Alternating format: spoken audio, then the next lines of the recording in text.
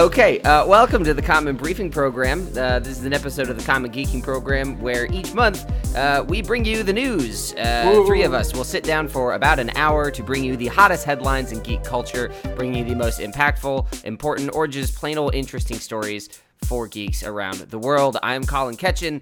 I'm your host, and I'm speaking quickly because I'm sleepy today. It's a winter storm, and I'm so ready to just, I closed all my rings on my watch, I ate my food, and I might just go to sleep after this. How are you guys doing? Oh, I'm good, but chilling. Everything's covered in ice. I thought that it was going to be snow, but then it was just ice. Yeah, I drove for 4.5 hours today with, what should have been a 3.5 hour drive, which is not the worst add-on, but it was a little scary. So percentage-wise, that's a big jump. So that's Jeff, who just took a big, long trek, and Austin, who's buried in ice, because I forgot to ask you guys to say your names. But that's fine. Well, but also, Austin, pedantic counterpoint. Snow is ice, just fluffier. So yeah. I am also covered in ice, just fluffy ice. Not Flice, really... as they call it. Flice, as they call it. Because they need a word for it. They don't already have one. They do. I find snow to be cumbersome, both in practice and in verbiage. So, we're going to kind of jump in and recap the geek news, the geek happenings for November of 2019. Here, this is December. We're ending 2019.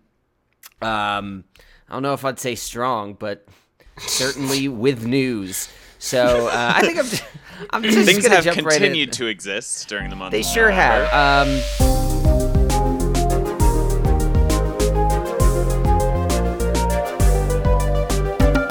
So I'm gonna jump in and I'm gonna get us started. So I am primarily, I think, gonna talk about streaming services. Because that's a thing we got to talk about. Yeah, there are two big streaming services that dropped this past month, and I say big because one was by a big company and was expected to be big, and the other one is actually big. So the first one that dropped is Apple TV Plus. Now, Apple TV Plus is Apple's not to be foray... confused with Apple TV. Not to be confused with Apple TV, which is a physical hardware product that you can purchase and have in your hands. I love that they've cornered themselves like this, they're like, oh shit, we already have we just have to add on things at the end of these words. I was not even aware of this. That's why we live in a world where you can buy something called an iPhone 11 Pro Max. So, yeah, we're not in great shape. The naming conventions on their stuff has really gone berserk. But that said, if Apple you put TV that Plus, out 30 years ago, I absolutely would have guessed it was the name of a dildo rather than a phone. And that's audacious because the word phone is in the name. It's that convincing. So this is the new Pro Magnum. Master condom for my Magnum dog. Just so we're clear, I am positive that there is a vibrator out there that is made to look like a phone. Oh, for sure. There's also an entire industry. There's probably an app for it that you can download on your phone. That's actually the thing, is there's an entire industry, a very lucrative industry of these products called teledildonics. You're welcome for that. Now we're going to get back to Apple TV Plus. So this is a streaming service that dropped. See, I don't work for the company anymore, so I can make those kinds of segues. No, I want to talk more about iDildos, Con. I think we've got a rich vein here. I don't know if you noticed that. They've really changed the branding away from I to Apple, so it would be the Apple dildo. Now, Apple TV Plus is a streaming service that launched on November 1st, and it has with it 4 big shows at launch, which are The Morning Show, C, which is a show about blind people 100 years in the future, and everyone in the world is blind except for a couple people. You've got For All Mankind, which is by Ron Moore, the guy who did Deep Space Nine, Battlestar Galactica, and Outlander, one of the greatest sci-fi television writers in history, if not the greatest. And he's doing an alt history show where Russia got to the moon first. And then there is a show called Dickinson, which is about Emily Dickinson. And all the things that people were saying about this is all these shows are kind of boring and bad. And I was like, well, that's kind of a bummer. So the streaming service came out. I checked him out. they're all good. Like, they're all pretty good. Like, Okay, I but like. your tone doesn't really convince me. Or No, is it just I'm like confusion? this because I mean, I was It's- at least gonna believe that people would find a show about Emily Dickinson to be boring, even if it was good, just because Yeah. like it's just a bio. does So here's- sound no, but boring. They do not all really, sound so- kind of boring. that's but kind of Emily the thing is Dickinson's, people were. great, so I would be interested in it. But You'll like it even Yeah, more well, because the Emily you would. Dickinson show is very anachronistic because it is written, edited, and soundtracked as though it were a show starring millennials. So it's excellent. very stylistically back and forth. John Mulaney makes a cameo appearance more than one time as another historical writing figure. Dickinson caught me by surprise, and like I'm convinced that's going to be some sort of sleeper hit. That is a wonderful Yeah. show. Morning Show is something that like I watch religiously on Fridays now. It's just good drama.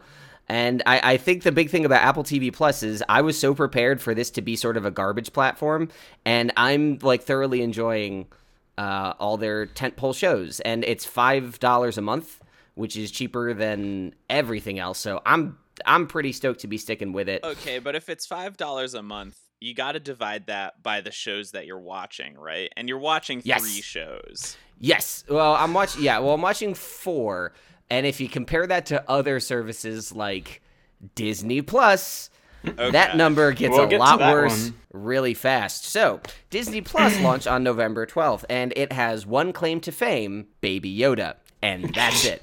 So, Yeah, I did not. So I kept seeing memes about that, and I knew that the new Star Wars trailer, like the movie, had dropped, and I was like, "Oh, are they what?" and then I realized it was from The Mandalorian, and I was like, "Oh, okay." So, The Mandalorian, I think, is doing something extremely right. It's set after Return of the Jedi, and it is following a bounty hunter of the same creed as Boba Fett. And I was... the plot details on this, kind of like Apple TV Plus, were so scant that I was like, it's just going to be an indulgent fucking, here's extra Star Wars stuff. I'm not very interested in that. But I gave it a shot. I watched the first episode. It does something extremely right because it really decides not to take lessons from other streaming services, namely Netflix, where Netflix is like, we have a drama, 13 episodes, at least 1 hour each, go. And you sort of have to fill that space. Mandalorian episodes are like 40 minutes a pop, and a lot of people were complaining that the episodes are short. I think it's perfect because the show is slow and methodical at times, and you don't have to go through an hour at a time waiting for things to happen. It clips along pretty well despite being very reserved. So I was expecting to not care about Disney Plus because the only show on it that really is making headlines is The Mandalorian. There are some other things on there that I enjoy. And I was expecting Apple TV Plus to be a giant pile of boring shit. And I'm frustrated now because I have like 5 TV shows that come out on Fridays and I don't know what the fuck to do with my time because they're all great. They're all really good. And Mandalorian is 4 episodes in. Bryce Dallas Howard just directed the most recent episode, and she fucking nailed it. Like, her dad did Solo: A Star Wars Story. I'd rather she have directed Solo: A Star Wars Story. She did a great job.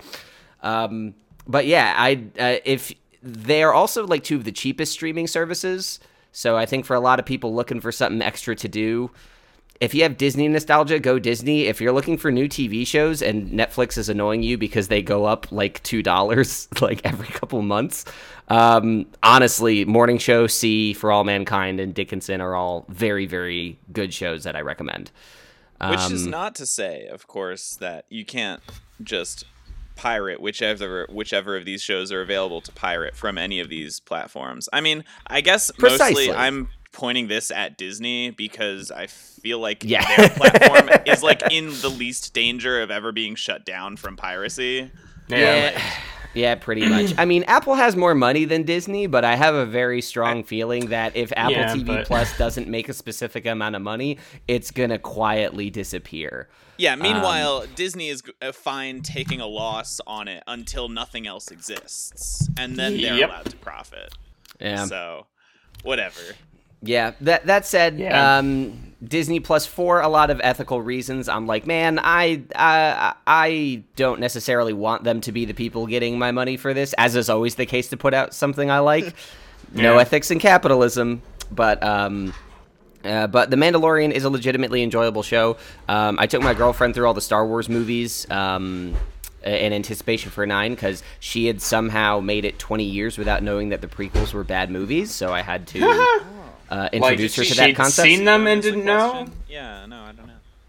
Well, she had never seen them. And, okay. There we go. And then we were watching the first movie, and she's like, "Oh, this is a lot of fun." I'm like, because it is fun. It's fun for a little while. It is very fun. And then when it ended, she was like, "That was fun." And then I don't know if you've ever seen Red Letter Media on YouTube. They have these long video essays called Blink It, where they really deconstruct those movies. I just started asking her questions from those, and the movie fell apart in her brain, and she was like, "Yeah, that sucked. I don't ever want to watch that again." Mm-hmm. But if we want to talk about good Star Wars experiences, Mandalorian is not the only thing this past month, for I have been spending my time playing Star Wars Jedi Fallen Order, which is a new game by Respawn, the folks behind Apex Legends and Titanfall. It is a Souls-light action-adventure combat game where you play as a Jedi after Order 66 with the execution of the Jedi in Episode 3. And having just gone through all the Star Wars movies, it feels super at home with the original trilogy and with Rogue One. Saw Gerrera, voiced by Forrest Whitaker, does make an appearance in there. And a video game was able to afford Forrest Whitaker, which I was like, I wonder how much casting budget went into like those 5 minutes in the booth. That's a lot of money. Well, yeah, I mean, Star Wars is... So, okay, to tangent a little bit, because I don't know the answer to this question. So, how much does Disney contribute to the games of their properties? I actually can answer that, and the answer is it varies. Star Wars in particular there's a lot of very tight control around that. There are people who manage the brand of Star Wars very particularly, like lore masters, who when they were when they were called? Lore master is a real term for when people are managing a franchise like this. Like all big franchises that you can think of have lore masters. Yeah, it's just ridiculous that that's what it's called. But so the folks who run Star Wars and were helping, because EA signed a huge Star Wars contract years ago, and they have not been putting out a lot of games. So we finally got this one, and I read a story a while ago saying that originally they were like, yeah, we want to make a game about Jedi. And the folks with Lucasfilm and Star Wars were like, you don't get to use Jedi just yet. You need to prove that you understand the mentality of being a Jedi. Do they even understand the mentality of being a Jedi? Because it's arbitrary and they're the ones who define it, yes, they do. So the limitations that they put were basically you can't just give someone a lightsaber and call it a Star Wars game. You need to understand the philosophies behind this. You need to understand the design choices behind this. And once you've done that, then we can sort of talk about what you have access. So they were very involved. I forget if that was Polygon or Kotaku, but I read that months and months ago when press was coming out about the game. But the involvement there was pretty deep, and you can kind of feel it. It definitely has the vibe of a legit Star Wars property, and the game itself is fun. I'm sort of lukewarm on Souls-like roguelike games, just because I like games that are very challenging, but I can't spend the amount of time it takes to just throw your corpse at an enemy 50 times learning how to beat it. It just takes you die so much, and it just wastes time. And this sort of threads that needle a little better. It has the accessibility of Uncharted and Tomb Raider, but it also not even close. But the combat is also still pretty rigorous, and there are rewards and penalties for doing well and doing badly. Nice. All that said, between Mandalorian and Jedi and some interviews with JJ, I'm a little pumped for Episode 9 this month, though the trailers have me nervous. It's just going to be a Return of the Jedi rehash, but we'll see what happens. But so far, it's been a good month for Star Wars. I'll just say that much. Last thing before I toss it over to one of you guys, somebody did my boy a big favor. Sonic the Hedgehog is looking pretty fine. So, didn't we talk about that last month? There was a leak. There was a leak last month, but it happened. Now the trailer was in November. Gosh, it was so long ago. The trailer was in November. Yeah. and was I a long watched one. it is man, okay. So they ended up bringing on a guy named Tyson Hess, who has been doing artwork for the Sonic comics for a long time, and they brought him on to lead the redesign. He when the original design came out, he tweeted a thing that went viral, and they were like, "Yo, you want to come fucking fix our movie?" People were like, "Sonic's gonna cost $40 million to redesign," and it was only like $5 million. And one of my friends tweeted me something like, "They spent $5 million on a VFX creature." I'm like, that's not a lot. Standard, yeah. Yeah, that's fine. Do you want to know how much Jar Jar costs? Let's talk about Gollum. Let's see how much this can actually be. But really, he looks like spitting image of the cartoon. It's like the people who did Detective Pikachu took a stab at designing Sonic. It's just it's 1-for-1 plus fur, and that's fine. The one thing I noticed about it that's kind of funny is, like, I know he has quills instead of fur, right? Yep. But it looks like he mostly has fur, except like a couple strands of like quills, and I imagine that they kept that in the design because they already had like filmed shots where they used the prop of his like big thick quill with Jim Carrey holding it. No, that might be true. I mean, hedgehogs do have like furry bellies and furry arms, but it looks not their back as much. It looks weird because it's like he's got fur and then he's got some quills protruding and like blending in with it, whereas like it seems like that doesn't really fit with the rest of the new redesign, whereas they might have had to keep it that way just to like avoid more reshoots. But all in all, even the trailer was better. It wasn't Coolio's "Gangsta's Paradise" in the background. It was actually a song called "Supersonic," and then like a rocked out version of "Hey Ho, Let's Go," and it's just like it felt way more on brand, on tone. Not even just the redesign, but like the trailer itself was more considerate of the original tone of the source material. And putting aside the source material, it's a more enjoyable thing to watch. You get more of a story and more characterization. For the record, that's why you have fucking lore masters. Yep. That's why you get Tyson Hess in there to say, you should have been working with me from the beginning. Because I know what happened to the original Sonic, which is all the producers were like, well, this is a little wrong, this is a little wrong, and it was death by 1,000 cuts until he looked like a VR face mask plastered onto like a pile of melted troll dolls. So, but I'm very happy with the state of Sonic, the state of Star Wars, and the state of my streaming.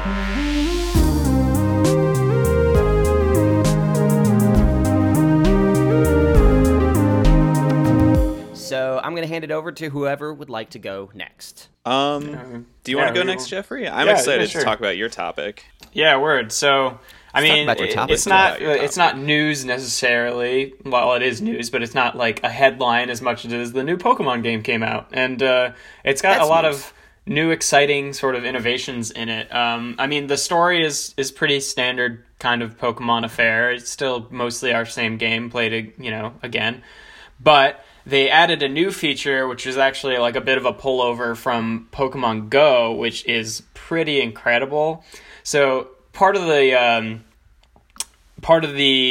area, like the map in the game, is this place called the Wild Area, which is just this like huge fucking open world, vast, expansive thing that you can like ride around on your bike and you see Pokemon like riding around. Like, I would say, and Austin, feel free to confirm or just like the Wild Area is probably bigger than like collectively the rest of all the towns put together, wouldn't you say? Or close to? Yeah. I think it definitely has more square footage. Yeah.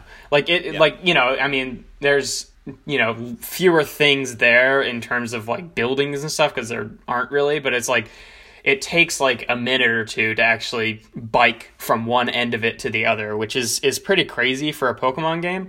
And the big thing that they added with the Wild Area is that there's these little these little portal holes that occasionally will shoot up these beams of light. And the beams of light, there's like these raid battles where you and other people online can work together to like capture a really strong Pokemon, like using teamwork, which is, I don't know, just in terms of like daily things to do in Pokemon, it adds a lot, at least for me in the game. Because before it was just like, oh, you've got like a checklist of things that you can do after the campaign, And then once you're done with that, it's pretty much just breeding things for competitive play. Whereas this is like, there's still stuff to do after the game that like replenishes over time. I don't know if you're as happy as I am, but I never thought I'd see the day where Jeff is participating in and enjoying a live service MMO. I'm like so stoked on this. Anyway, it's a lot of fun because like, you know, like like Nintendo doesn't have like really any sort of like live chat communication.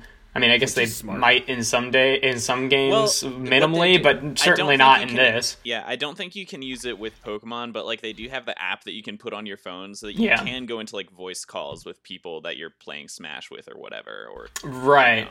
But like, you know, so there's not really any like sort of toxic behavior, and like really like the raid battles are in such a way that like if you have 4 real people that at all know what they're doing, like they're not at all difficult, so that it's not like, you know, there's much for people to really get angry about. And if you don't succeed, you can try again. And when I say not real, you can go into the raid battles with 3 NPCs instead of real people, but they're, you know, as one might expect, kind of incompetent for the most part.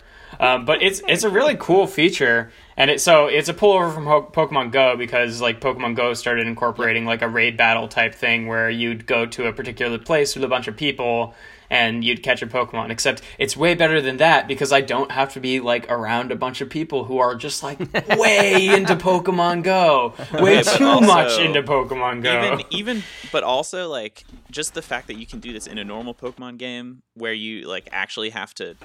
Because Pokemon Go, it's like it's a nice thing to exist, maybe, whatever. I don't know, harvesting people's data. Don't know where it's going. But it's a different game. But yeah. But also, I think I like the raids in this new game way more, because it's like you're actually making meaningful choices in the gameplay where you have to choose what moves you're using and stuff, rather than just tapping the screen as fast as you can. Right. Like in Pokemon Go, they're like the raid battles are in such a way that's like, yeah, it sort of matters what Pokemon you choose to, like, if you can defeat the thing fast enough to catch it, but, like, hardly, and it's not like you could really run out, since, like, everyone has, like, over 200 Pokemon collected at this point, you know, like, more than that even, so it's like, you can't really, and it just lets you keep going in and going in and going in, right? So it's like, the raid battles here are, like, you can lose them, and they're shorter.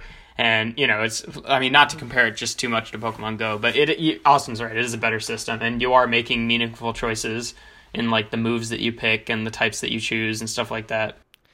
Jeff, I need to warn you, before you get sucked into conversations with Austin's about these very special builds of how to do these things, you should understand that last night, before he tried to do on Mission on Destiny, he said, hold on, I need to go do something, and we went somewhere else, and he spent 15 minutes just upgrading, moving around, and like, I don't know if these numbers are going to stack right. So yeah, I'm so glad you have that, but if Austin says, do you want to raid with me in Pokemon?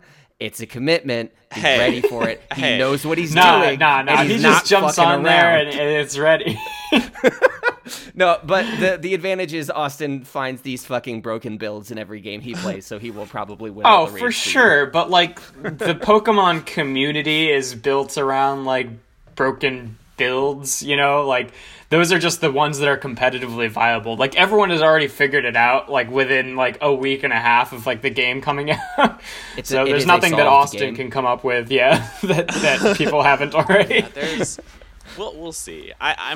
I think a lot of that stuff seems like it's solved, but we're gonna see. I don't know if you're talking just about like best like PvE, I guess, best raid Pokemon teams or like in-game Pokemon teams, or like competitive stuff. But I mean, like competitive stuff. I don't think the competitive stuff is quite solved yet, because there are some things that seem ridiculous, but like, you know, there are VGC players who will figure out some crazy shit, and for sure. Also, people doing singles with Smogon or something who will figure out their own stuff. But I haven't been paying as much attention to that as of late. Yeah, it's like so overwhelming amount of like information to come up with some of that stuff. But anyway, no, the new Pokemon game is really fun, and like, you know, like in terms of the story, like it was still kind of a breeze, but it's, you know, par for the course. But it's really gone a long way in streamlining a lot of the post game stuff that that you have to do when you're doing competitive play. Like they added new items so that you can change the nature of a Pokemon, which matters a lot because like whether you have a particular nature of a Pokemon, it'll boost one stat and lower another. So like depending on what a Pokemon's like weaknesses are, or like strengths and weaknesses are, you want it to have a very specific nature. And like this cuts a lot of work out of that if you're willing to just like, instead of trying to do all the breeding nonsense and getting all their perfect stats, which you can also improve. And yeah, I don't know, it added a lot of streamlining stuff. Even just breeding is like 10 times as fast as it was even in the last game. Have you tried breeding much yet, Austin? A little bit, but not seriously. Also, just for if you don't remember this from the one Pokemon game that you played, Colin, nature here is a synonym for personality. Yes, sorry, I did not know that. No, I was thinking type, and I didn't quite track. No, type. Yeah, I think I played Pokemon. You can't just change X, the types. No. Y. I played Y. That's the only one I played. No, so the one thing that I've been hyper aware of is sort of, and Star Wars shares this as well, the toxic fans, the angry fans, the bad people who, when the game was coming out, they're like, this doesn't have all the Pokemon I want, so everybody making the game should be dead people. I haven't heard any of that since the game dropped. It has broken a franchise sales record. So what has that affected anything? Because it doesn't seem like it's hurt the game at all. I mean, first of all, in every single new Pokemon game, you cannot acquire all of the old Pokemon from the old games immediately. Especially not on launch, yeah. Yeah, not on launch. So, like, it's changed nothing. Colin, are you frozen? Maybe. No, he's not. His face is frozen. But, so... So, yeah, on launch, you can't ever get all the Pokemon, so that is unchanged. And a while ago, I was kind of scoffing when people are like, oh, they're just gonna fucking release, some of the old Pokemon as DLC later, right? And it's just gonna be a money grab. And we were all like, that's fucking stupid. Of course they're not.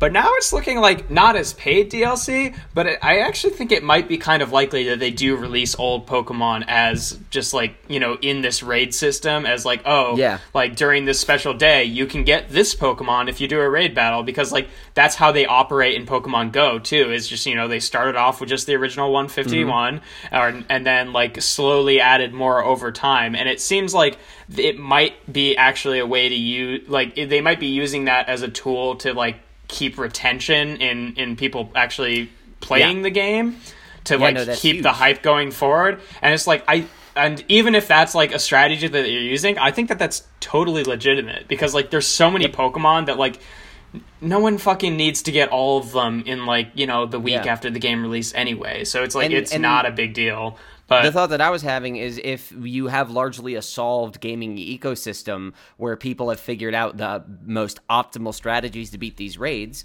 how else do you change that but just injecting new content? So that every time you put new Pokemon here, it exponentially will grow the level of creativity and the number of solutions you have. And I think that that's a good thing for the game. Yeah, I absolutely think that they're going to do that with past legendaries, because there's like only 3 legendary Pokemon in this game, and there's like a whole, fucking novel of them like from past generations, and like they, always have events to incorporate those.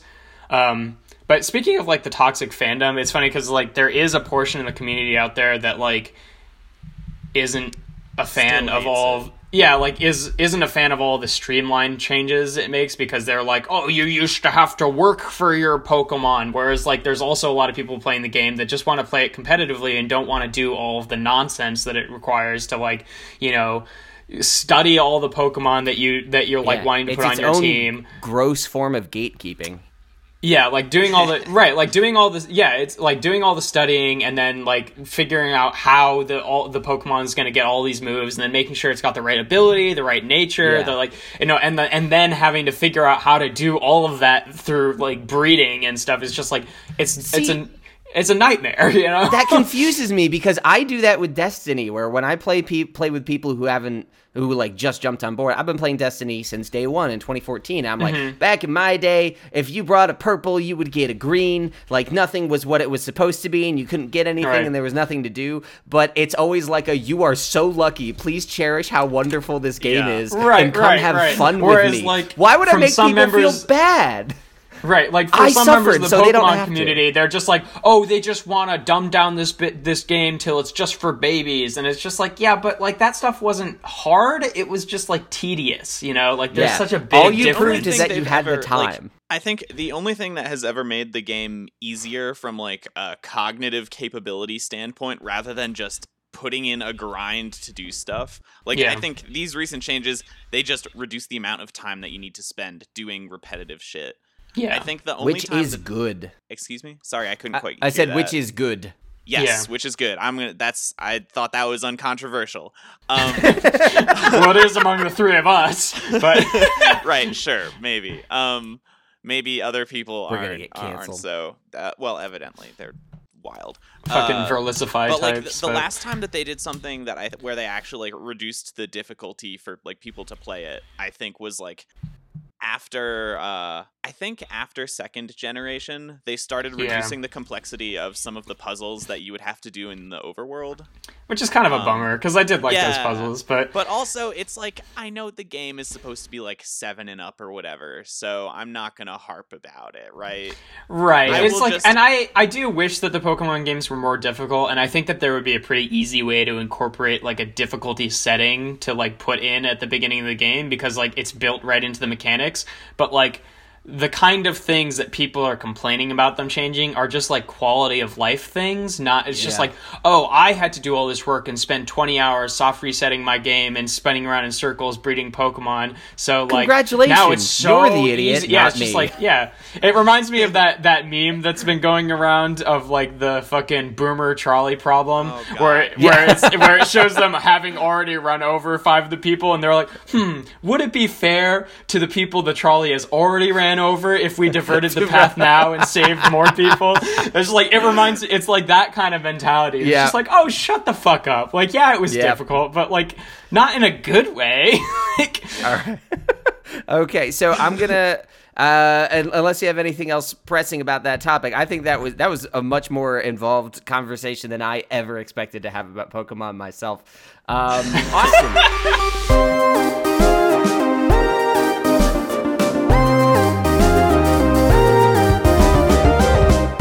Austin, what are you bringing to the table today? I know you've been playing Pokemon, but you got some others. Yeah, I have a couple things. I think they're all actually on a related note about sort of like balancing ecosystems, or you might think of them as sort of markets in competitive gameplay.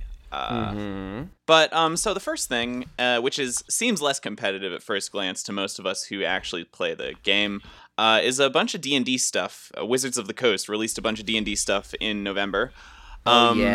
Yeah, so first of all, Eberron's coming back. There's a particular setting that they're releasing again, and it comes with a new class, the Artificer, which a lot of people are gonna love. It's a super fun time. You get to be a magical mad scientist instead of a wizard, sorcerer, etc.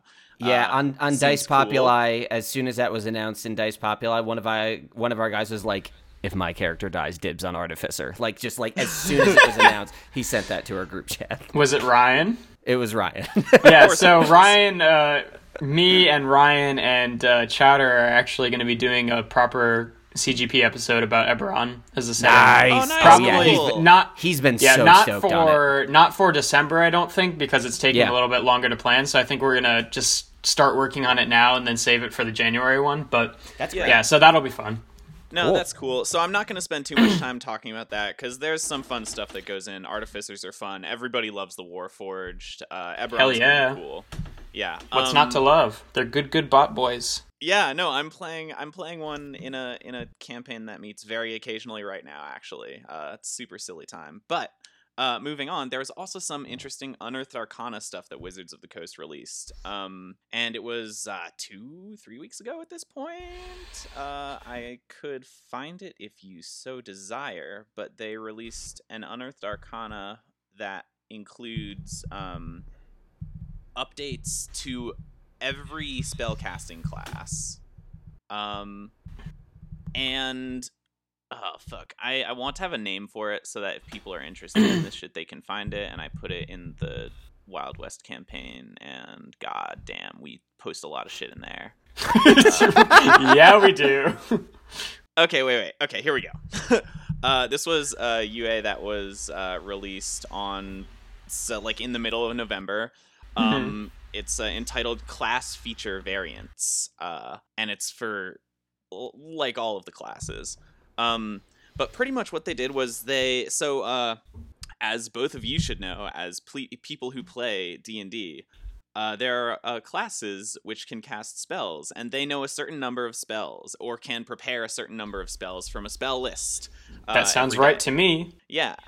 But some of these kind of going on your word. I've never played a spellcaster, and I'm always the DMs, and DMs don't ever keep track of that shit. You should really understand these things, I think. If you're the DM. Yeah. I'm hyperbolizing. I just don't know it by... I don't know it... Now that you said that aloud on this cast, if any of the people in Dice Populi hear that shit, they're just going to start making things up for their spells, and you won't be able to say anything about it. Good thing I'm not DMing right now. Fair enough. Christ.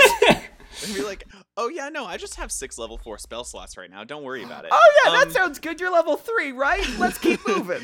So, but a lot of classes say, like, off the top of my head, I'm thinking Bard, Sorcerer, Warlock.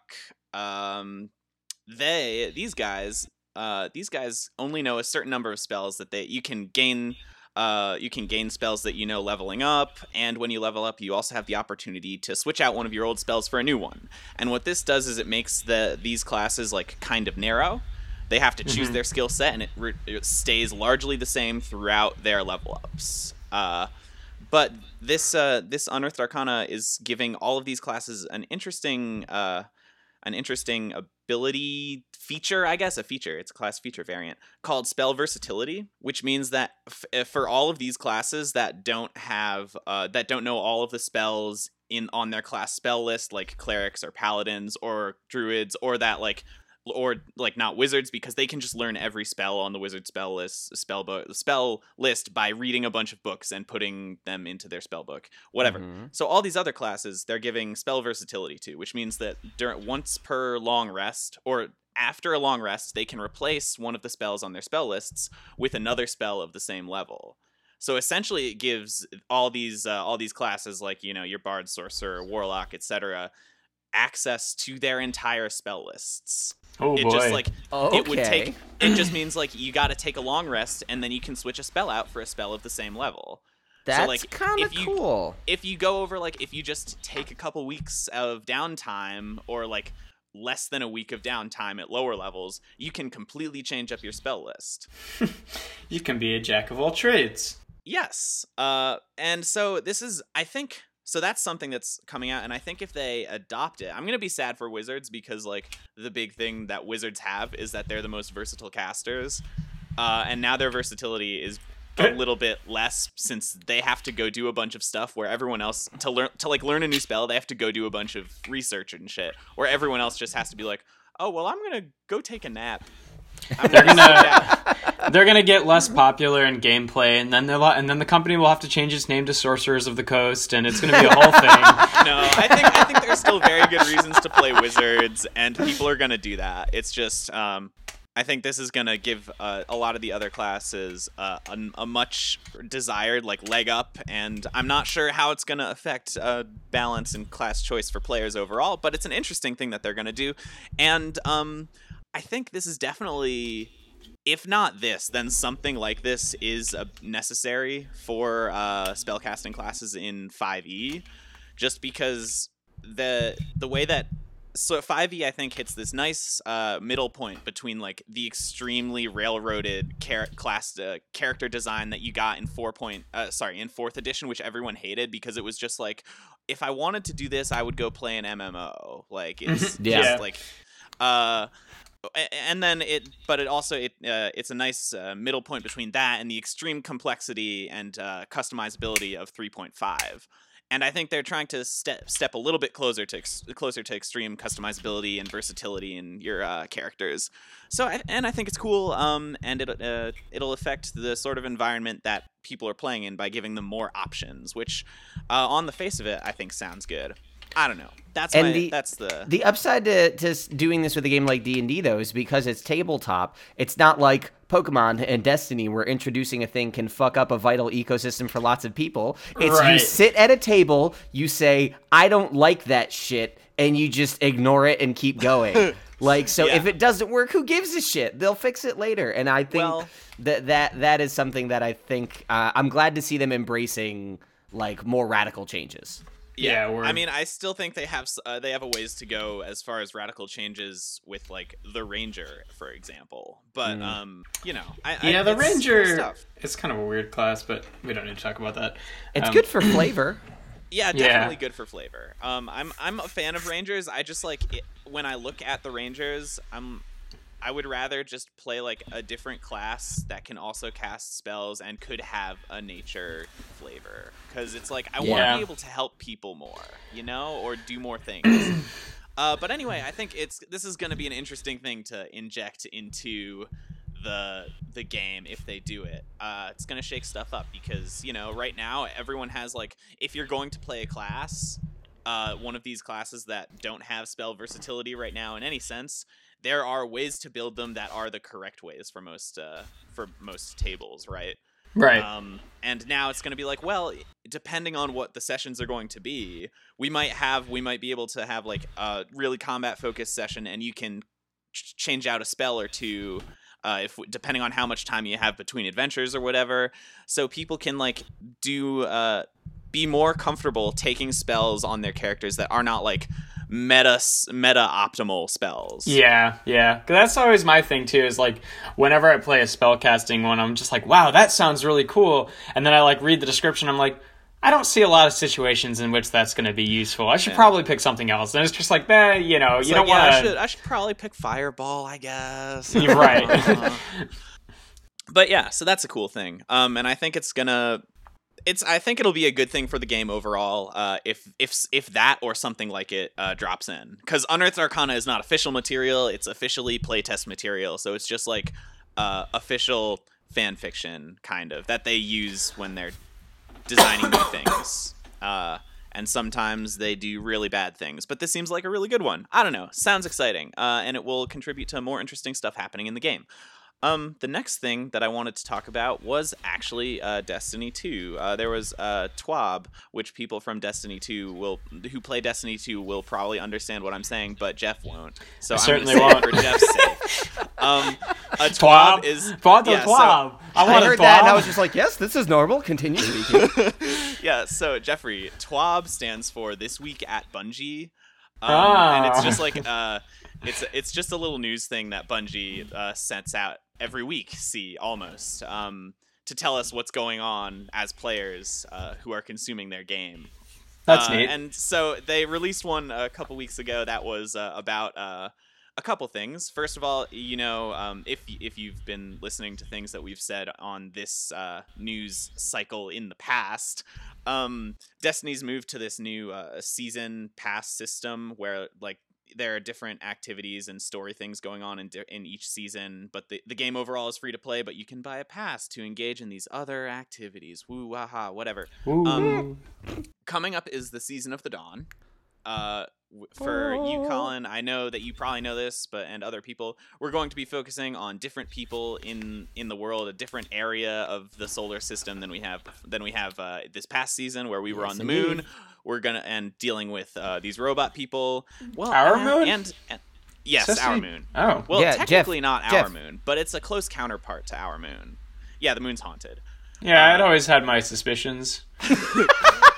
But anyway, it's going to be called we're going from the Season of the Undying to the Season of the Dawn, and with that, they're bringing fun sandbox changes to the class system.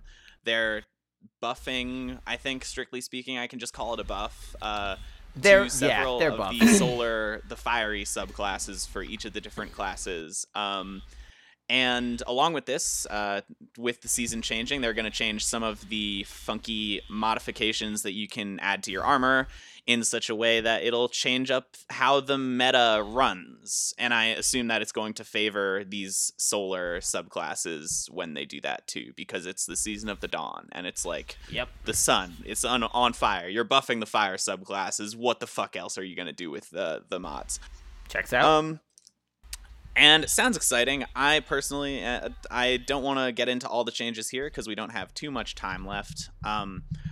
But I think this has made me think about the season pass thing slightly differently, and I think it's sort of a connection to what we've been talking about this whole time, which is just like ways that companies are trying to get people to engage with their games and also keep the games worth engaging with. Mm-hmm. So a bunch of classes are getting buffed. A bunch of classes they've done things in the past where they buffed classes and nerfed classes, and the new armor mod system that they've added in has brought like a different level of depth to the gameplay, but they've also made like pretty clear pathways for how to optimize the system. And I think doing things this way, it allows players to like feel super powerful and have silly fun doing a bunch of crazy combos and shit in games. But the fact that they can change it up every season sort of makes it so that the meta for what's good in a particular season doesn't dominate for too long an amount of time. They like it's built in that there's going to be change in what's good to do in the game. And I'm not too sure about it because I'm not sure. Because I think maybe a lot of people feel like there should be a way to make a game that like the balance is perfect, right? We aspire to balanced games. That's not but like really. I think this may be like the second best thing, but it may be the only realistic thing is to have games that like have built in this a bunch of changes so that devs can just decide that so that devs can plan ahead and make sure that there is change without worrying too much about what's dominating at the moment.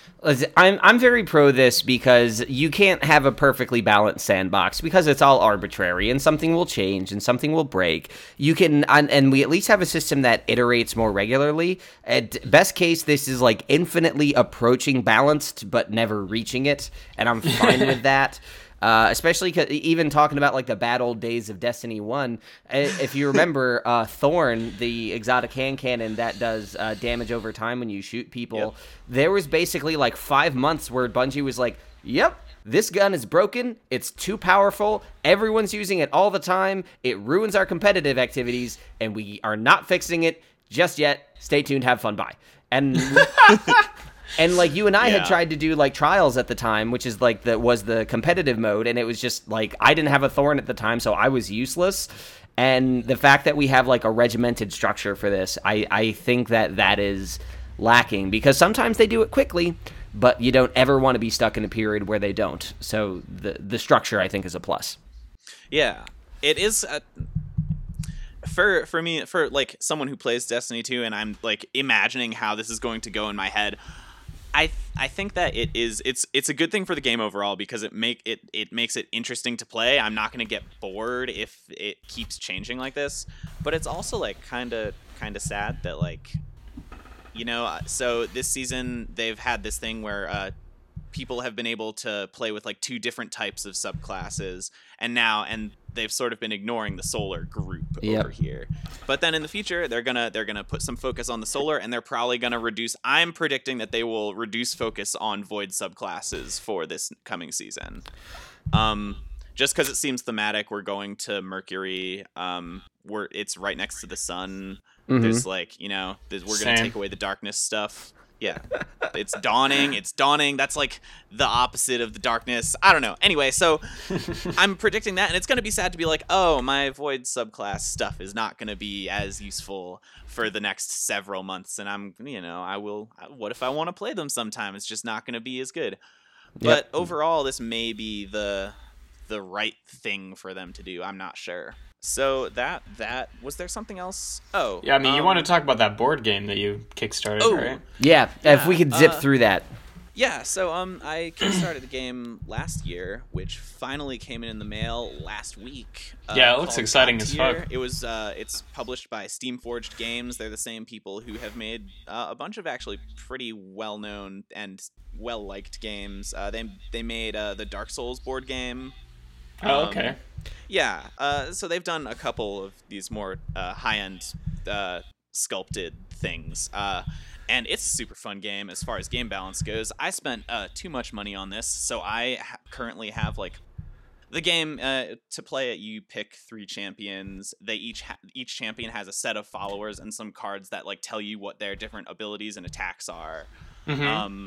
And so you pick 3 champions of 4 varying classes, which are more like roles, I think, if we're going to get technical, but we're not going to get too technical. And then, you play against another person in sort of an objective board game where you try to capture territory, kill your opponents, whatever. Super fun time. There's a really interesting balance of characters that I could go into a bit longer, but what I can say right now with such little time is that like I've got some 14, 15 champions floating around the apartment at the moment. Yeah. And they're all super fun to play with, and they make you play the game in very different ways. And I would compare it to Heroescape, except that I think that most people don't know what that is. Well, yeah, there's that, but also that the depth of this gameplay is a lot more interesting in terms of like the abilities that different champions have and the sort of action economy that you're working with. But yeah, no, it was very solid investment for my Kickstarter. It's just my partner and I have been playing it almost nonstop over the past couple weeks. Over the past several days, I guess would be better. I don't know. It's a good game. You should look into it. What's it called? God Tier. Godtear. Gotcha. Yeah, I don't know how much I see what they did there. I can really say about it. It's just it's good. It's solid. You get to do stuff. You got magic boys and girls and goblins and a fucking demon who can make his attacks more accurate or stronger by eating his followers. Like, I don't know what more you could ask for. You know what? I don't it's either. Also, actually, wait, there's also a cool thing. So it's not just like fighting each other. You can also, it has like guides to do campaigns with like 4 to 8 people where you can play a series of games, and there's like you have to draw cards from a deck to decide like what happens. There's like a very light story that goes along with these campaign modes, and so like you can see, oh yeah, we're going to war across this continent for these god tiers. And as you do that, it's got this extra set of cards. It's just so many cards that you can like choose to like level up your champions and stuff so that they can develop over time and get stronger and stuff. I don't know. It's fun. That's cool. Yeah, it's great sculpts too. It's all pretty. I can't show that to you in a podcast, but you'll just have to take my word for it or look it up on the website because that exists.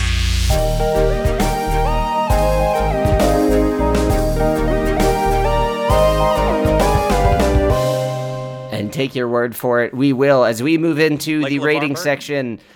So now, the three of us will briefly deliberate, going through what we have all brought to the table and try to determine what we feel is the top story for November of 2019. What do we think is the thing you should be paying the most attention to? I actually do not want to go first here because I don't really have a solid nomination same. here. I can go first if you make me, but what do you think, Jeff? I'm stuck.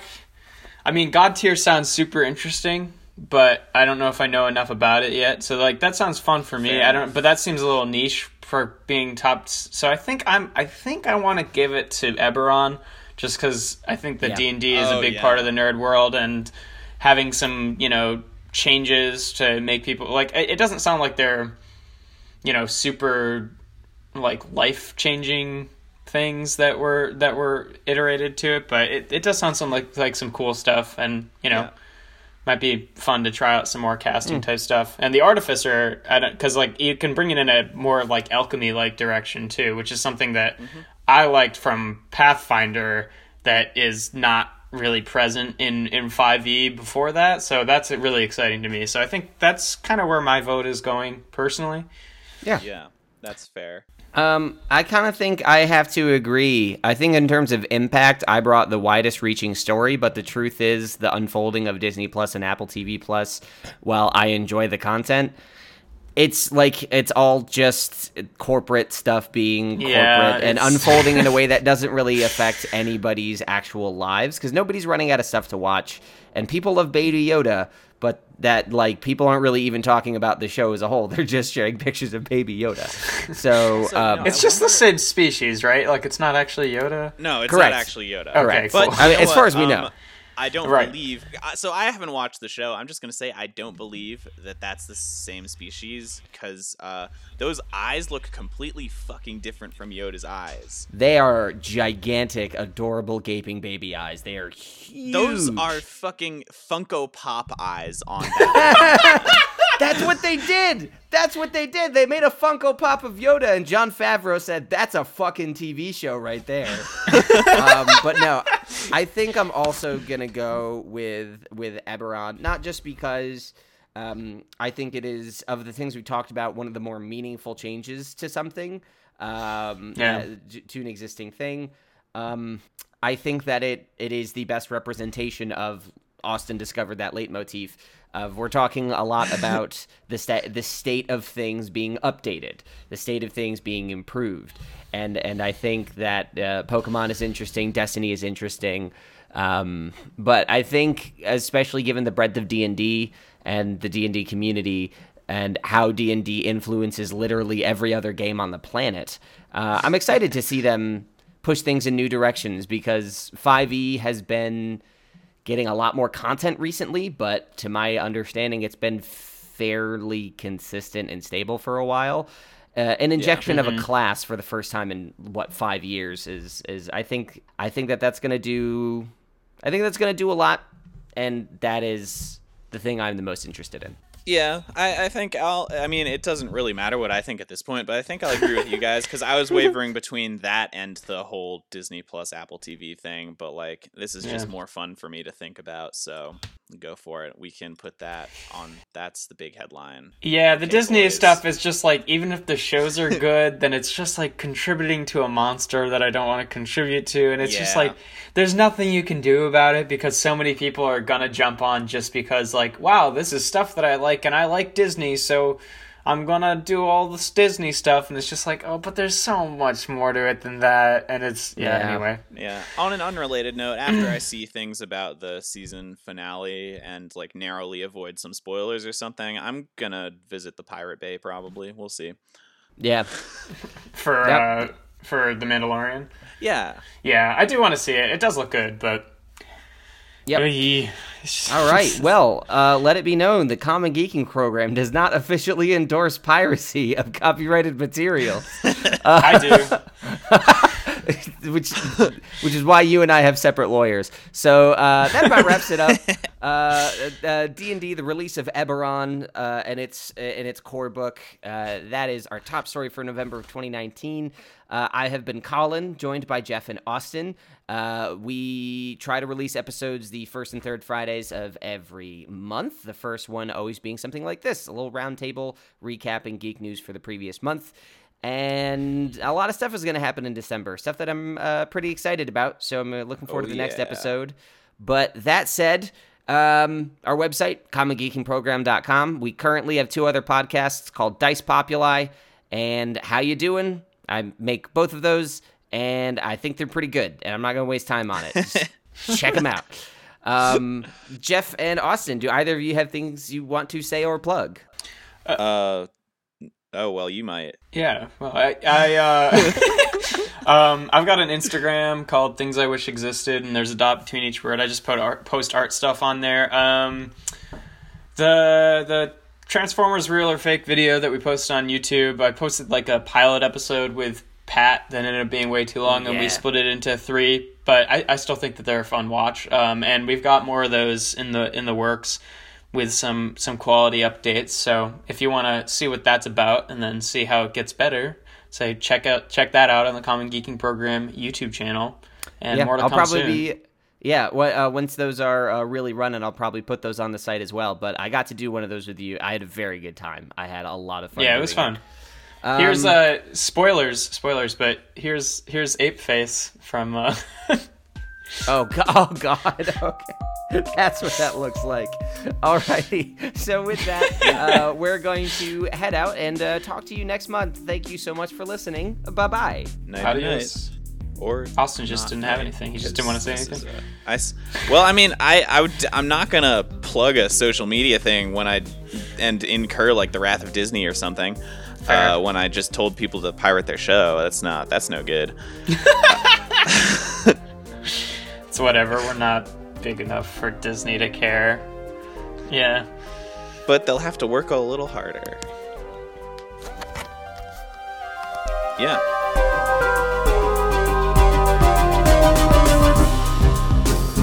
This episode of the Common Geeking Program is hosted by me, Colin Ketchen, featuring original music by me, created and produced by me and Jeff. It is co-starring Jeff Lovett and Austin Liebers, our returning correspondents. This episode is sponsored by Freewheeling the Credits Read, because none of that is the order I've ever read these things in before. The podcast can be found at commongeekingprogram.com with extra information, but we have 2 other big shows, Dice Populi and How You Doing. You can check those out. We might have some more on the way soon. We'll kind of see how that goes, but we'll be back in 2 weeks with another episode of the Common Geeking Program and another briefing program the first Friday of January. And thank you for listening to this.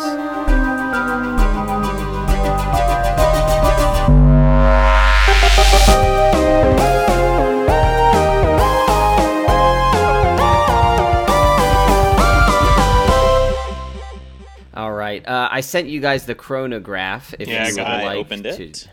Same. Cool. All right. I didn't have the time or mental bandwidth to put a funny name on this one, so let's just clap at 110. Okay.